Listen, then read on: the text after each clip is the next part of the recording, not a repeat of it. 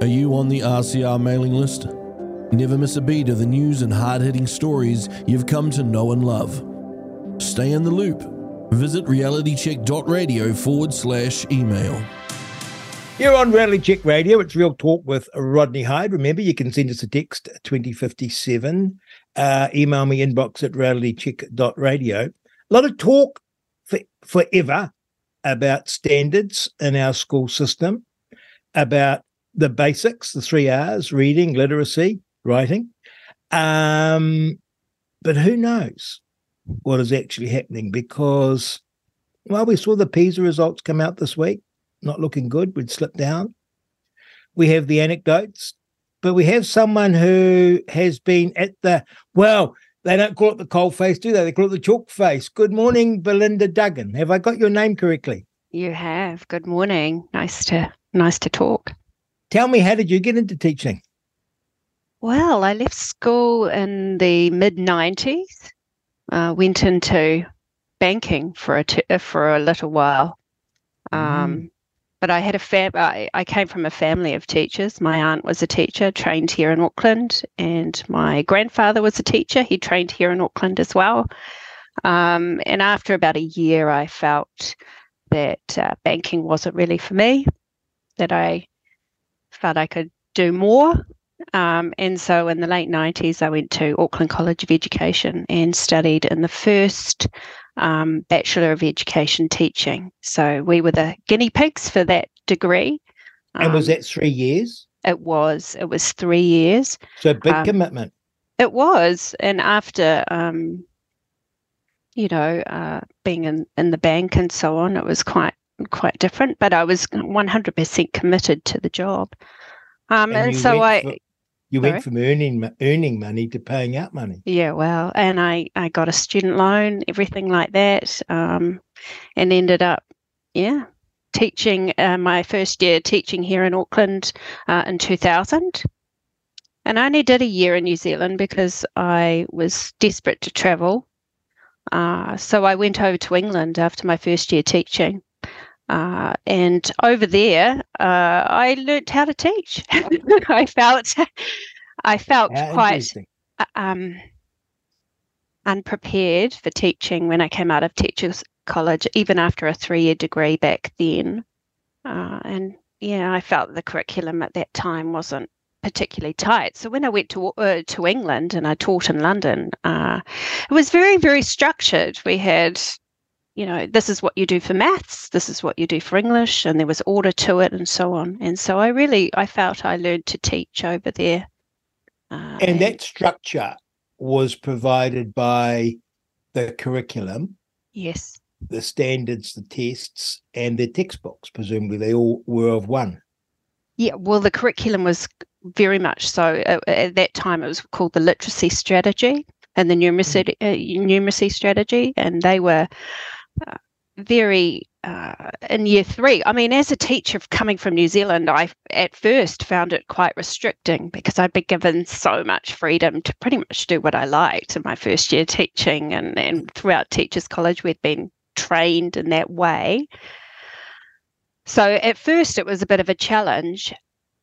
But after a while, I started to see that the actual structure of that was providing real knowledge for the students, and I was building on the work that the students had done before. So I took on that. Yeah. How old were the children you were teaching? I took over from a beginning teacher in England into a year 4 class, and then I stayed on for another year 3. So I had 7 to 8-year-olds. Okay. And I found, And in New Zealand, I taught a year 5 class. So I felt already after a year, like when I started teaching over there, it was very much, this is, the standards are higher already. And that was nearly 25 years ago. So, that was 2001 I was over there. So a long time ago. My goodness. And the standards were higher. And I can remember getting my year 3 class to write pen pal letters. It was in the time when we didn't have technology as it wasn't really a thing at the time.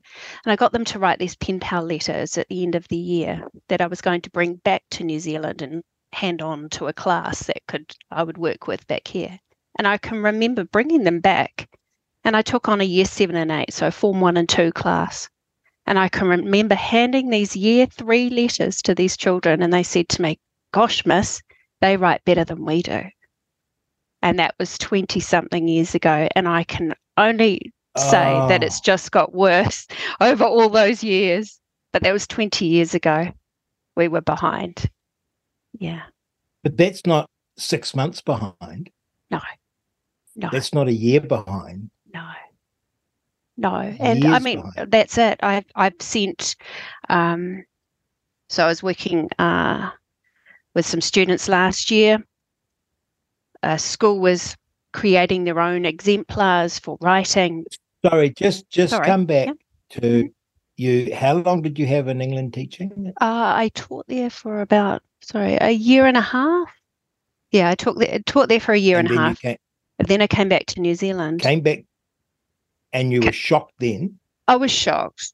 And also, I found, so over there, I was using what we call, little mini whiteboards and things. And I came back to New Zealand and I found that there wasn't much embracing of what I'd learned overseas. It was still quite insular in terms of their thinking. So I was trying to bring in like these whiteboards and bring in some of the things that I'd been teaching from overseas. But I always felt there was a little bit of we don't do it like that. and that was, I always felt a little bit, try to bring in something like that. But obviously many whiteboards and things like that have taken off in New Zealand, but it took a long time. We're always a bit slower than it just feels like that. And have you been back teaching in New Zealand since that time? I actually became an art teacher for 3 years after that. And so got out of literacy and that whole primary space. And then I went back into, team leader role and intermediate and so on.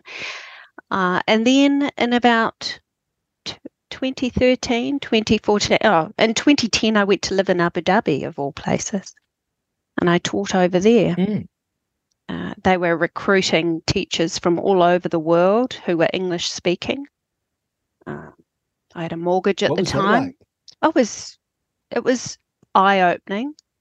They decided, the Emirate of Abu Dhabi decided that they wanted to teach all their Emirati students in English, science and maths, all in English, because they changed the universities in the Emirates so that you had to learn in English.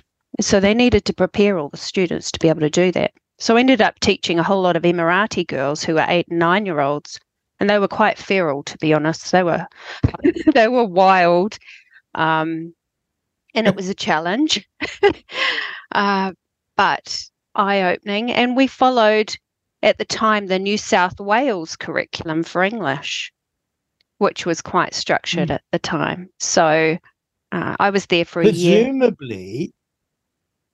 Presumably Abu Dhabi. Presumably when they made this decision, they were like Singapore, and they just searched around the world for the best curriculum, the best teachers, and paid for it. They certainly did. And they so recruited the teachers New South from all over. Wales curriculum. Yeah, at the time, that was New 10. South Wales That was curriculum must have been a good one. Yeah, it was. It was quite structured at the time as well. The same thing, coming from New Zealand. Tell me, what was Abu Dhabi like to live in? Well, at the time I was in my 30s. I was single. People used to think, "Oh gosh, is it safe?" And actually, I never felt unsafe over there. I felt that there was, human rights was something that was a bit of a challenge to deal with. We saw all sorts of treatment of maids and things like that within the schools that we didn't agree with. But just, you just had to get on with it, really. We would go to staff meetings and everything would be in Emirati, and we'd be lucky if we got a translator for us. So it was, it was a culture shock, but crazy. The pay would come in and we'd go, okay, we'll stay a bit longer. Yeah. Yeah. Pay my mortgage. Where did you live when you were there? I lived in an apartment. So where did you live when you were there? Where did I live? Part of the deal. Yes. Yeah. Oh, yeah, absolutely. It was all paid like for. Everything was paid for. I lived in an apartment that was paid for all by them. I travelled to England 3 times within that year that I was there. But I came home to New Zealand because I ended up coming home. So you were living in an apartment. You got to travel to England in that year 3 times. And the last over the summer holidays, because the children, it would get really hot in the Middle East. So we were contracted to work as teachers until mid-July. But by about early May, it was starting to get hot. So the parents of the Emirati children would pretty much say to their children, it's too hot, don't go to school. So for about 6 weeks, we just had to go to school and there were no children. It was quite different from New Zealand. And so I went overseas. I went over to England, met my mum in those summer holidays. But unfortunately, I started my first week of teaching back in Abu Dhabi in September of 2011. And I got a phone call to say my mum was gravely ill. And she subsequently died of a pulmonary embolism. So I flew back immediately from Abu Dhabi, and it made me kind of reconsider what I really wanted going forward in terms of my career, having just lost my mum. And I was always very passionate about literacy, and so I did a bit of work. I went over to London for a few months and went to the Olympics and did a few things like that. And when I came back to New Zealand, I ended up in a job working for a professional development company here in Auckland, doing primary literacy. And this was in 2014. I don't know. I loved it. I don't know, Belinda. I feel stupid. What does professional development entail? Well, there's a whole range of different things. So I was working for a company at the time that was they would win contracts with the Ministry of Education at the time. So schools would apply for funding for professional development, where they would have what we call a facilitator going into a school and supporting their teachers with their professional development and the teaching of reading, writing, and so on. So I ended up doing this role, and I was working in a number of schools in Auckland. I would go in working, running workshops or mentoring teachers, working alongside them and things like that. And I was there for, yeah. So would all teachers do this, or the ones that were lagging, or how was it identified that this teacher needed professional development? Well, that's a very good question. There actually isn't huge accountability for that.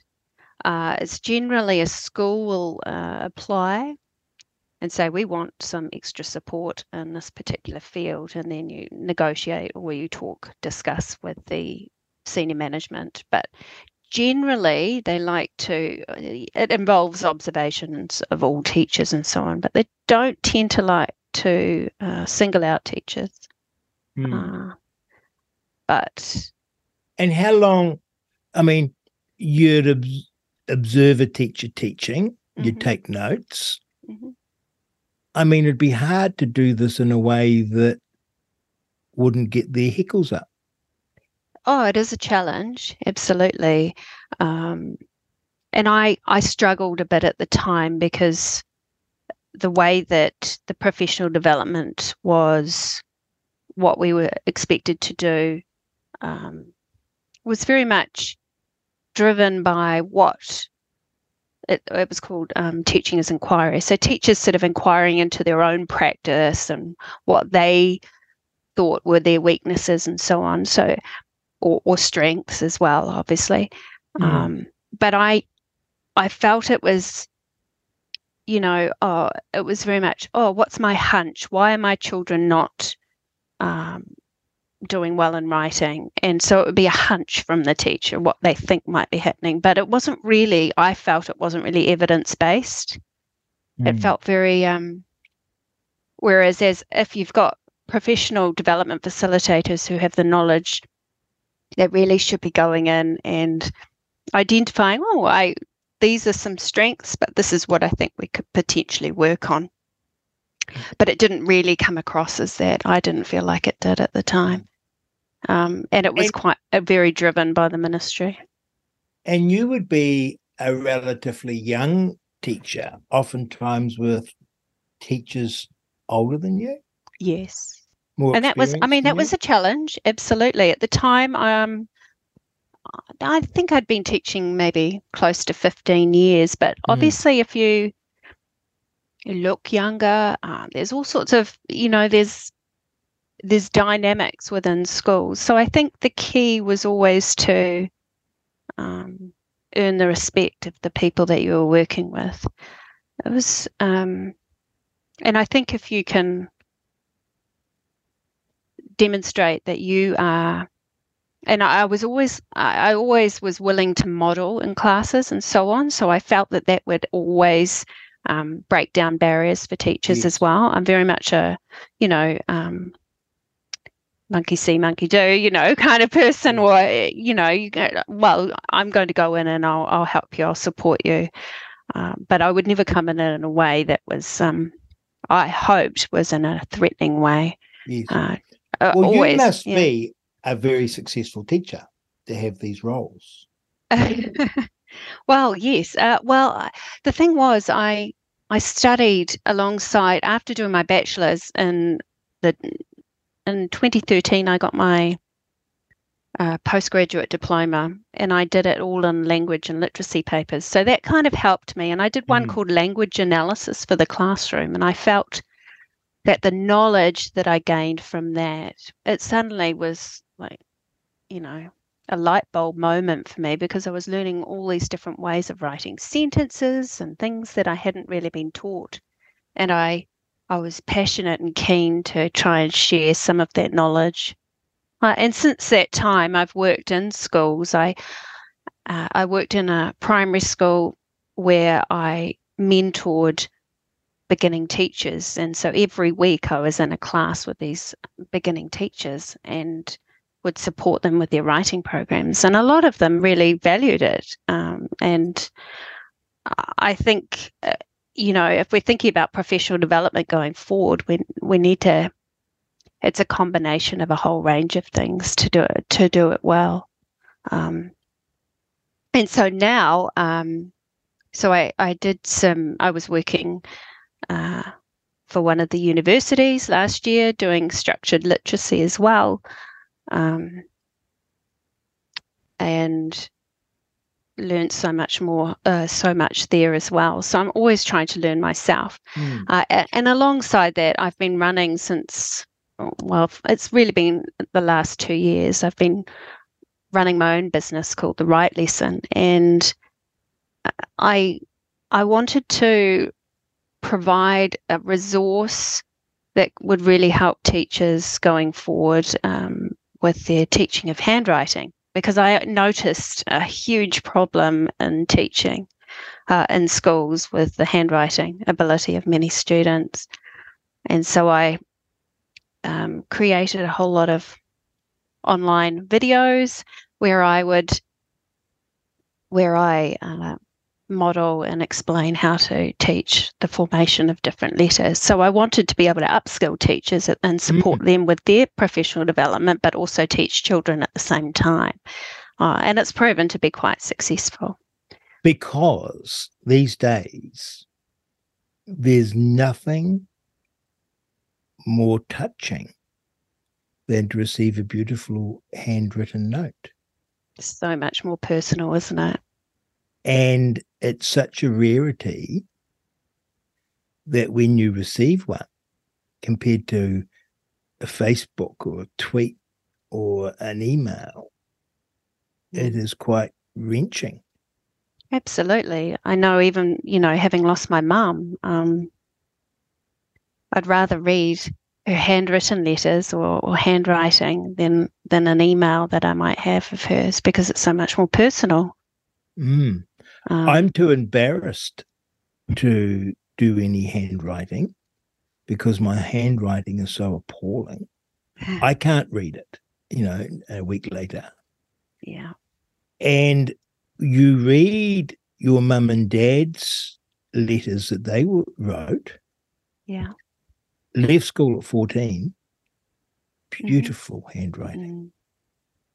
Well, I think I did it. So a few years ago, a couple of years ago, I did a survey of teachers to find out whether or not, they were trained in handwriting and to the teaching of handwriting. And it turned out that in the 70s, 80s and 90s, it sort of was about 65%.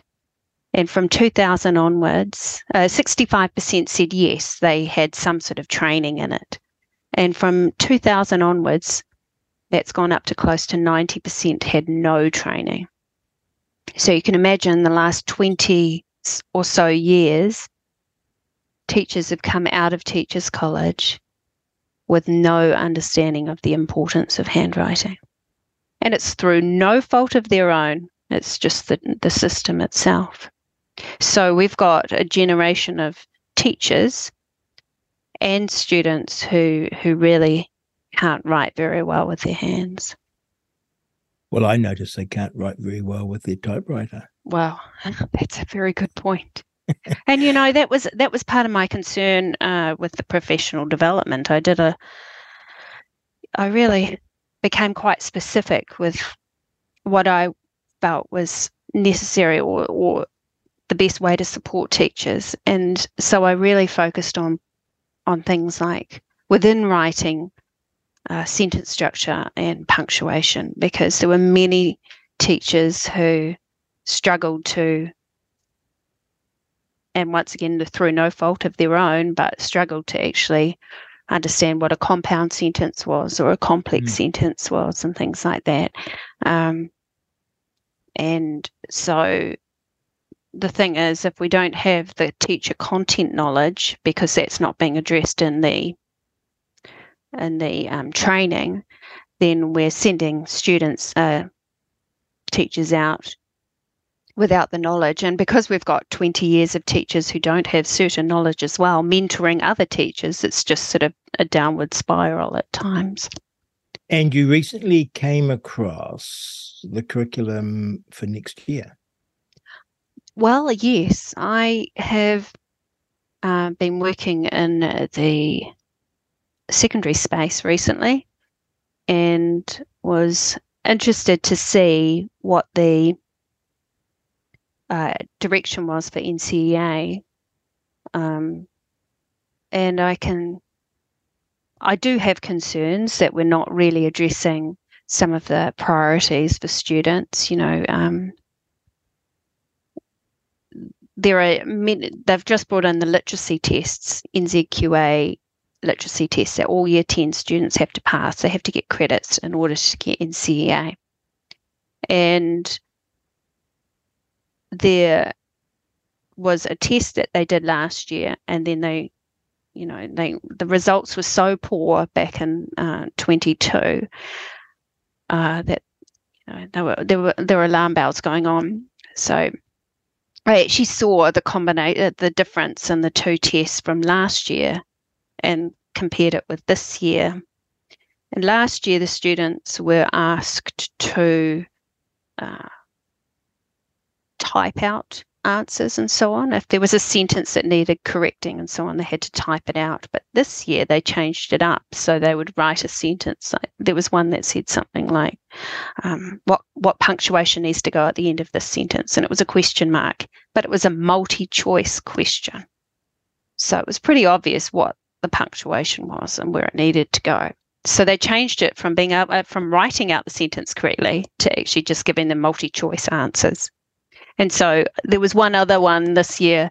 I think it said something like, I didn't go to school, something, I was ill. And there were 4 options, conjunctions. It was because, although, but, or so, or something like that. They were your multi-choice, and they had to choose which word that went in that space. Well, I asked my year 4 daughter if she could do it.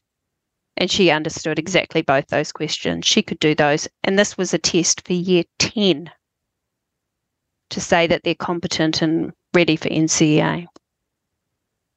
So year 10 is 14-year-olds? Yeah, fourth form. So from that little snapshot of what my daughter, there are other things that they need to do within that test. They have to write some other things as well, but aspects of it I felt were a little bit too low, or not really setting the benchmark high enough for our students. It must be heartbreaking for you. Well, it is. It really is. Having children in the system, and I know you know about this, don't you? Yes, indeed. Children in the system at the moment, and I'm really thrilled that there are changes going ahead in terms of structured literacy and things like that teachers are really focusing on that evidence-based in the primary space or in those junior years. But we have got students in, say, year 4, 5, 6. I've got 2 stepsons in year 11 and year 8 at the moment. So I worry about them. Are they getting, their absolute, are they reaching their full potential, especially in writing?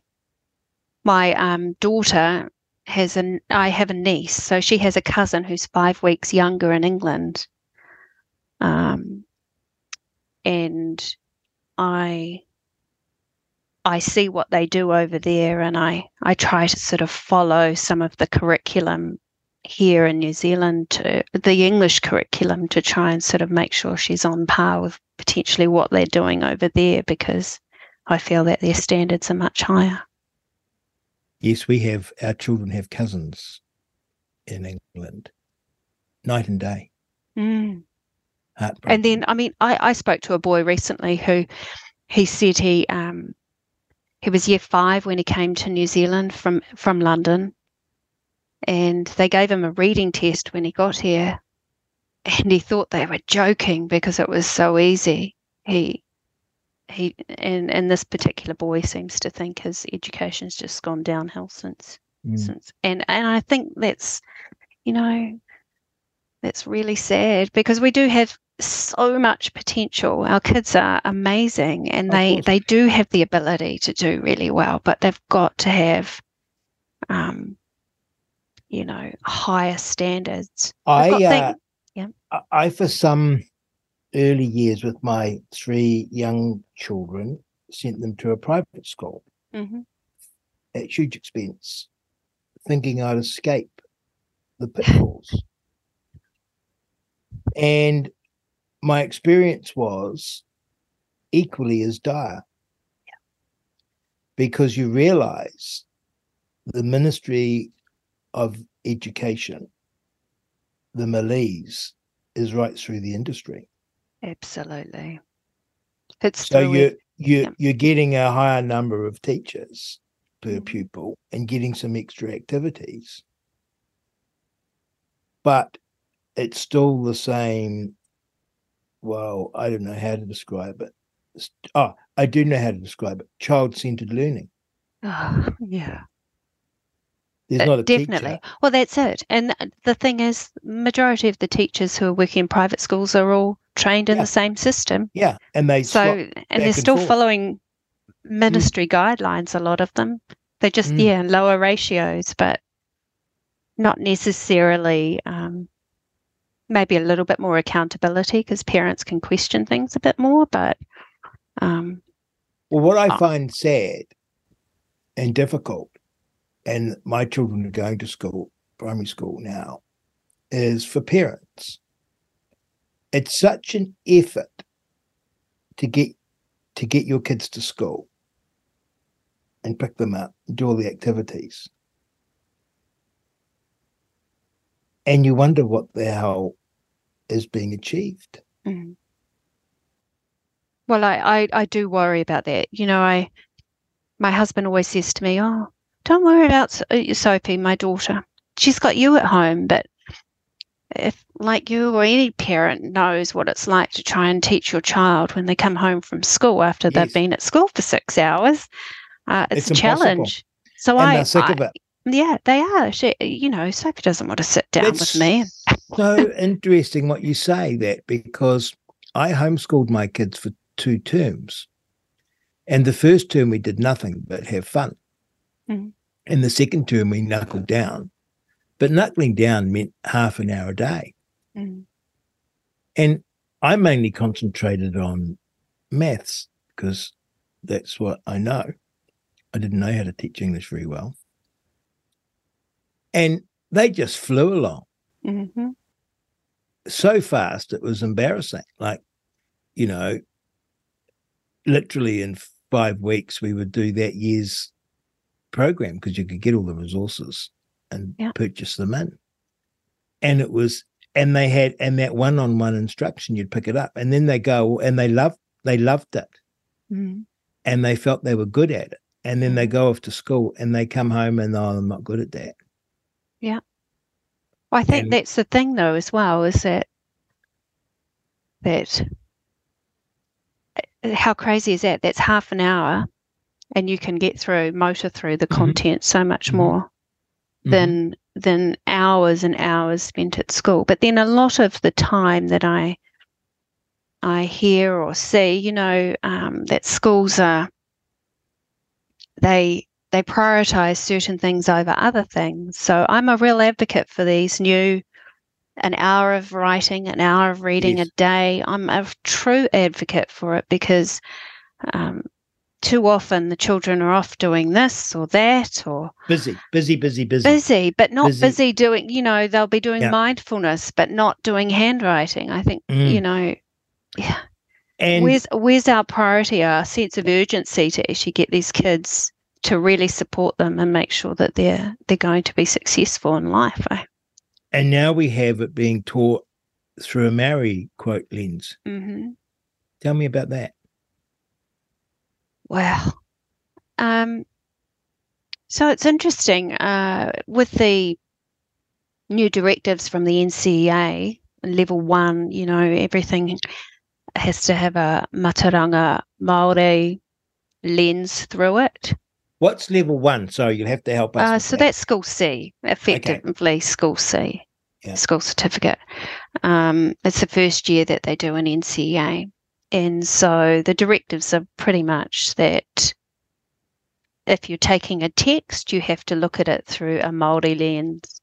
And from what I can see, I have reservations around it because I still think there's, if we're solely looking through particular things and particular perspectives, it's really going to limit our students with their critical thinking. And it seems to me that it is everywhere.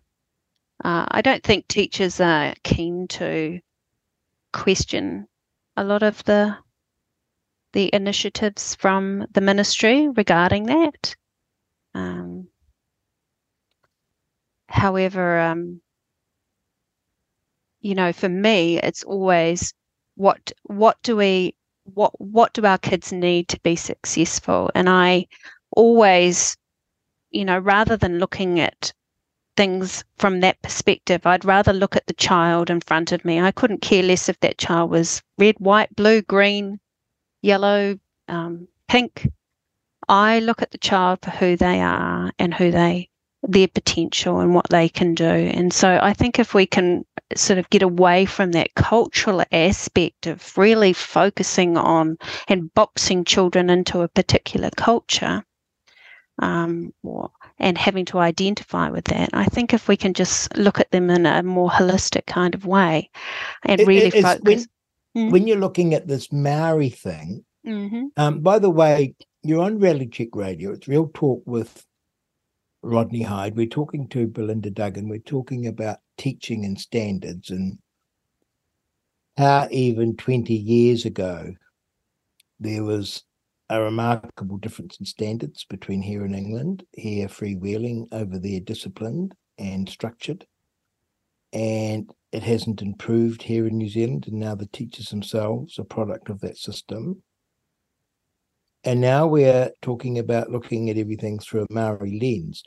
Is it teaching things from a Maori perspective just, or is it being conscious that the student is Maori?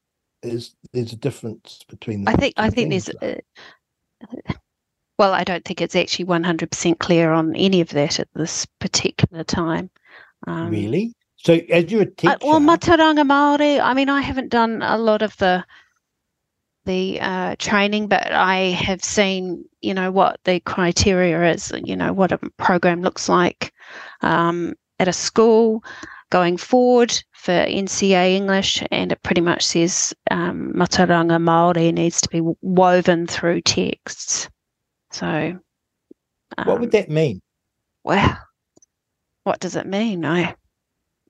Do we, if it's not 100% clear, I think to teachers, what does it mean? There's some resources out there which have looking at from a whānau perspective, or looking at it from, but I actually think it's just what we've done all along. It's just changing it up. So it's, we always look at a text from certain perspectives. I can't see how it's going to make any difference. And for me, it's taking us away from what the priority is at the moment. Everything we've been doing, which has all been culturally significant, and we're always trying to do that, which is great. But we need to really focus on, if we're teaching English, we need to teach English and fill those gaps and make sure our students are fully prepared to be able to converse and write in it properly. But if we get sidetracked by doing particular things and focusing on the meaning behind it, at the moment we've got kids who can't. The majority of our students can't write a complete sentence. They actually don't know what a sentence is. So let's go back to that, and then potentially look at analysing things through another lens. But I just can't see how it's going to make any huge difference. Is it a way, what I actually think we need to do is look at surveying Māori and anybody, all New Zealanders actually, and find out, do we want our children to be educated in English? And do we see it as a priority? And I'm really pleased to see that at least English is going to be an official language of New Zealand, because in the curriculum last year, the draft curriculum, it said that English was the default language in the country, and I couldn't believe it. Relegating it to that. But what do you think is going on? Because if the Ministry of Education set out over the last 20 years to miseducate and confuse young people as to who they were and what they are, what's important, what's valuable, what are good principles, how to do arithmetic, how to read, and how to write clearly and concisely, how to think critically, how science works, how the world works, what history is and geography. If they set out to destroy all wonder and learning and knowledge of that amongst young people, you could not have done a better job. Wow. And that's what I think if there was a shake-up, what we need to do is we need to look at all the people that have been contributing to education, supporting, there's professional development companies out there that have been given millions and millions of dollars to run professional development in schools. And the government's still paying them money to do that. And what's happened? Have our outcomes improved? No, they've gone down. Exactly. So why keep funding them? Why keep focusing on these particular things? Let's just, let's reset. But do you think, I mean, here's I guess, there's no answer to this, Belinda. But I used to think they were misguided and that they were dreamers and that they were pinko socialists. I'm talking here about the Ministry of Education. Yeah. Now I think they know exactly what they're doing. I think so. Really? Oh my goodness. I think there's a political agenda behind it all. I mean, my daughter came home from school the other day and she said, "Mum, I did a Te Reo survey today." Oh, okay. What was that? What was it? Oh, and I asked her what some of the questions were. And I wasn't sure where it was coming from or what was going on. And she said, "Oh, I was asked, does your teacher use Te Reo in the classroom? How often do you use it? What do you think about learning it?" And so on. They had questions like sometimes, never, or their opinions and so on. So I just asked the school actually for information about this survey out of curiosity. And it turns out that it's actually one being sent out to all. It's got here, Taku Reo Student Survey is an online survey designed for New Zealand students in English medium schools from years 4 to 8. They are wanting to collect, and it's the NZCER, so Council for Educational Research, which is funded by the government, by the ministry. It can help increase awareness of student voice about Te Reo Māori in schools. It gives you a snapshot of your students' use of it at school, at home, and in the community. So I want to know personally, why is this data being collected? What are they wanting to do with it? Oh dear. So for me, it felt like a bit of a gotcha kind of moment. Like if a teacher's not particularly using a lot of Te Reo in the classroom, then it'll be obvious. So are they trying to get gotcha moments of teachers and saying, well, you're not doing it, or you are? You see what I mean? Yes, I see exactly what you mean. So I think you're 100% correct in that. I don't think the ministry's gone into this blindly at all. I think every decision is made in a strategic kind of way to fit the agenda. And it really breaks my heart, because ultimately I want what's best for all children. But unfortunately, the decisions that the ministry is making in terms of the curriculums and so on is that children who would have, done pretty well in the education system in the past are actually all dropping as well. So not only are is our tail of underachievement growing, but the the students who were performing at higher levels are also dropping as well.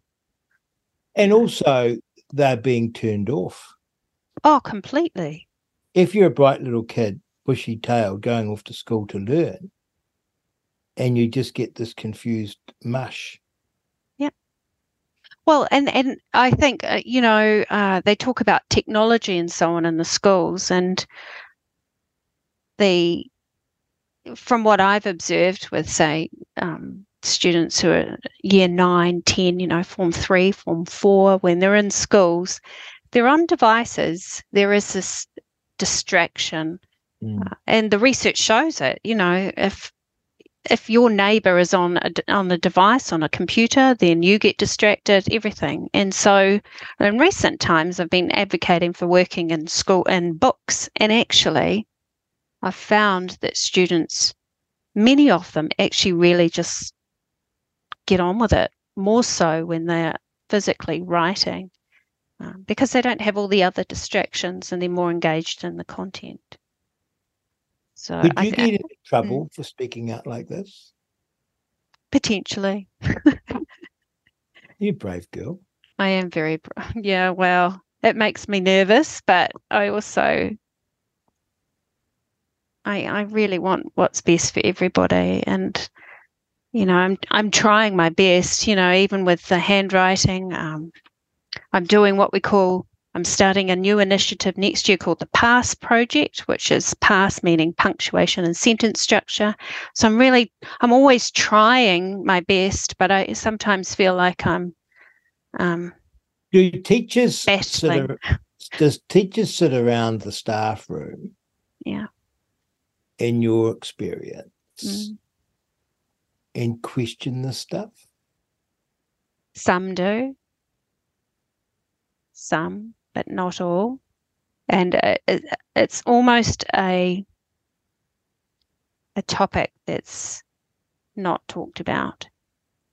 Because within any staff, we're going to get carried away now, you and I. If you're not in trouble already, I'll put you in it. You don't need to comment on this, but I go into staff rooms, school staff rooms, when I used to do such a thing and visit. Mm-hmm. And you actually felt that there were Labour Party what's that word? Sort of apparatchiks or something there ready to report you. Mm-hmm. And that I can imagine if you questioned the extensive use of te reo, or if you questioned the extensive use of looking at everything through a Maori lens, which is preposterous in of itself, or questioned gender ideology, you would have a black mark and get reported or get accused of being racist or transphobic or all the words that they use. And so absolutely. It doesn't happen. No, that's it. And it's often, coming from a perspective of ultimately, I just want what's best for all children and support them. Well, good for you. Yeah. When I was Associate Minister of Education, I'd have Ministry of Education staff work with me, and they would refer to the ministry as the Kremlin. Yeah. And always, I'm just wandering back to the Kremlin. And I thought it was a joke, but in a funny way. It was a joke with a serious intent.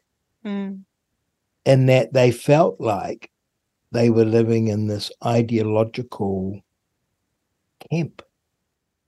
And I think that's exactly what it is. A lot of what they do is ideological, and it's rather than anything that's evidence-based. Can you imagine Abu Dhabi and Singapore? These are countries that have a rich cultural heritage. Yeah. But when they've looked at it, they've said, we've got to teach our kids English. Let's go out and get the best. Yeah. They don't sit there and say, oh, we're going to look at this through a Abu Dhabi lens or an Arab lens or a Chinese lens or a Malay lens. They say, English is it. Let's get the best. Absolutely. And in a funny way, in doing that, they preserve their culture. Definitely. And, these children were learning, they had their Arabic teachers and they had their English teachers, but they valued it. They valued it. It's not going to be easy for the new government to turn this around. No, but I keep thinking of, the education system here is, I say it's a tugboat, or it's like a dinghy. It's not an ocean liner. No. England managed to do things quite quickly at pace, to turn things around. And they've got 67 million people. We've got 5 million people. We've got, it's not, if there was just a sense of urgency and we could put the right people in the right places, I think it could be turned around pretty quickly.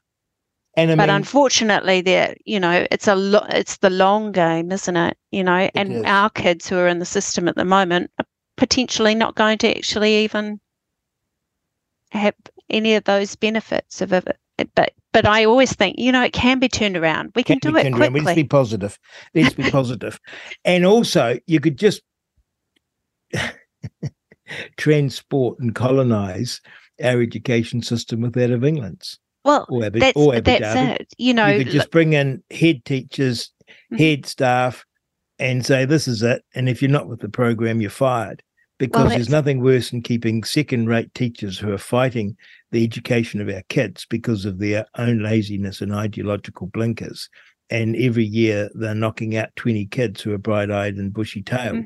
And so we have to be forceful, and we have to back this government, even though they'll make mistakes. We have to back them. Definitely. And to give them the strength. It would absolutely. And there are some things I think that need to be mandated and need to be compulsory for teachers. And no, New Zealand teachers very much, no, we don't all have to do the same thing. But if you think of something like as simple as handwriting, if you've got little Johnny, who's the little most transient child who's gone from this house to this house to this house, different schools, and every school he goes to, he's getting a different, he might get handwriting at one school, might not at another one, he might get this, that, and so on. They are the most disadvantaged children. Whereas if we've got consistency of practice, that's right. We will raise achievement for those most disadvantaged because they're getting something that's consistent rather than a whole hodgepodge of education. I see it in how they've worked out. I got my little boy in the swimming class, and I can see they have a program they know now how to teach kids to swim, and it's amazingly efficient. And he can go from coach to coach, from swimming school to swimming school, and just slot straight in. Yeah, can't do that in reading. Whereas imagine if they were all doing the same thing. I know, we're all doing different things. I know. Yeah. Tell me this: have you any thoughts for homeschooling your children? I'm tempted. I'm actually tempted myself to even just run homeschooling classes as part of the business rather than and say, okay, I'm running a writing class for an hour today for this year group. People who are homeschooling, I'll teach your children every day for an hour. That would be wonderful. Yeah. I mean, that would, but there you go. Well, thank you, Belinda. Thank you for being brave and speaking up, putting on your big girl blouse. I was going to say pants, but that was rude. Because I always talk about me putting on my big boy pants whenever I'm about to do something a bit scary. So putting on your big girl's blouse and coming on. Yeah. Thank you for being so passionate and being such a good teacher. And thank you for telling us about what it is like on the inside, and that our fears and our concerns aren't misguided. No, they're not. And I think people just need to keep questioning. There we go, ladies and gentlemen. That was Belinda Duggan. She is a very, very good teacher, clearly, given her CV and where she's been and what she's done. And clearly, she wants the best for our kids, not just a job. And oh my goodness, if we were falling behind, not by months, but by years before, imagine what it's like when we do everything through a, quote, Hamari lens. You're on Reality Check Radio. Real Talk with Rodney Hyde. Send me a text 2057. Email me, inbox@realitycheck.radio. Sobering and worrying is what I'd call that. Thank you for tuning in to RCR Reality Check Radio. If you like what you're listening to, dislike what you're listening to, either way, we want to hear from you. Get in touch with us now. You can text us with your message to 2057. That's 2057. Or email us at inbox@realitycheck.radio. We would love to hear from you, so connect with us today.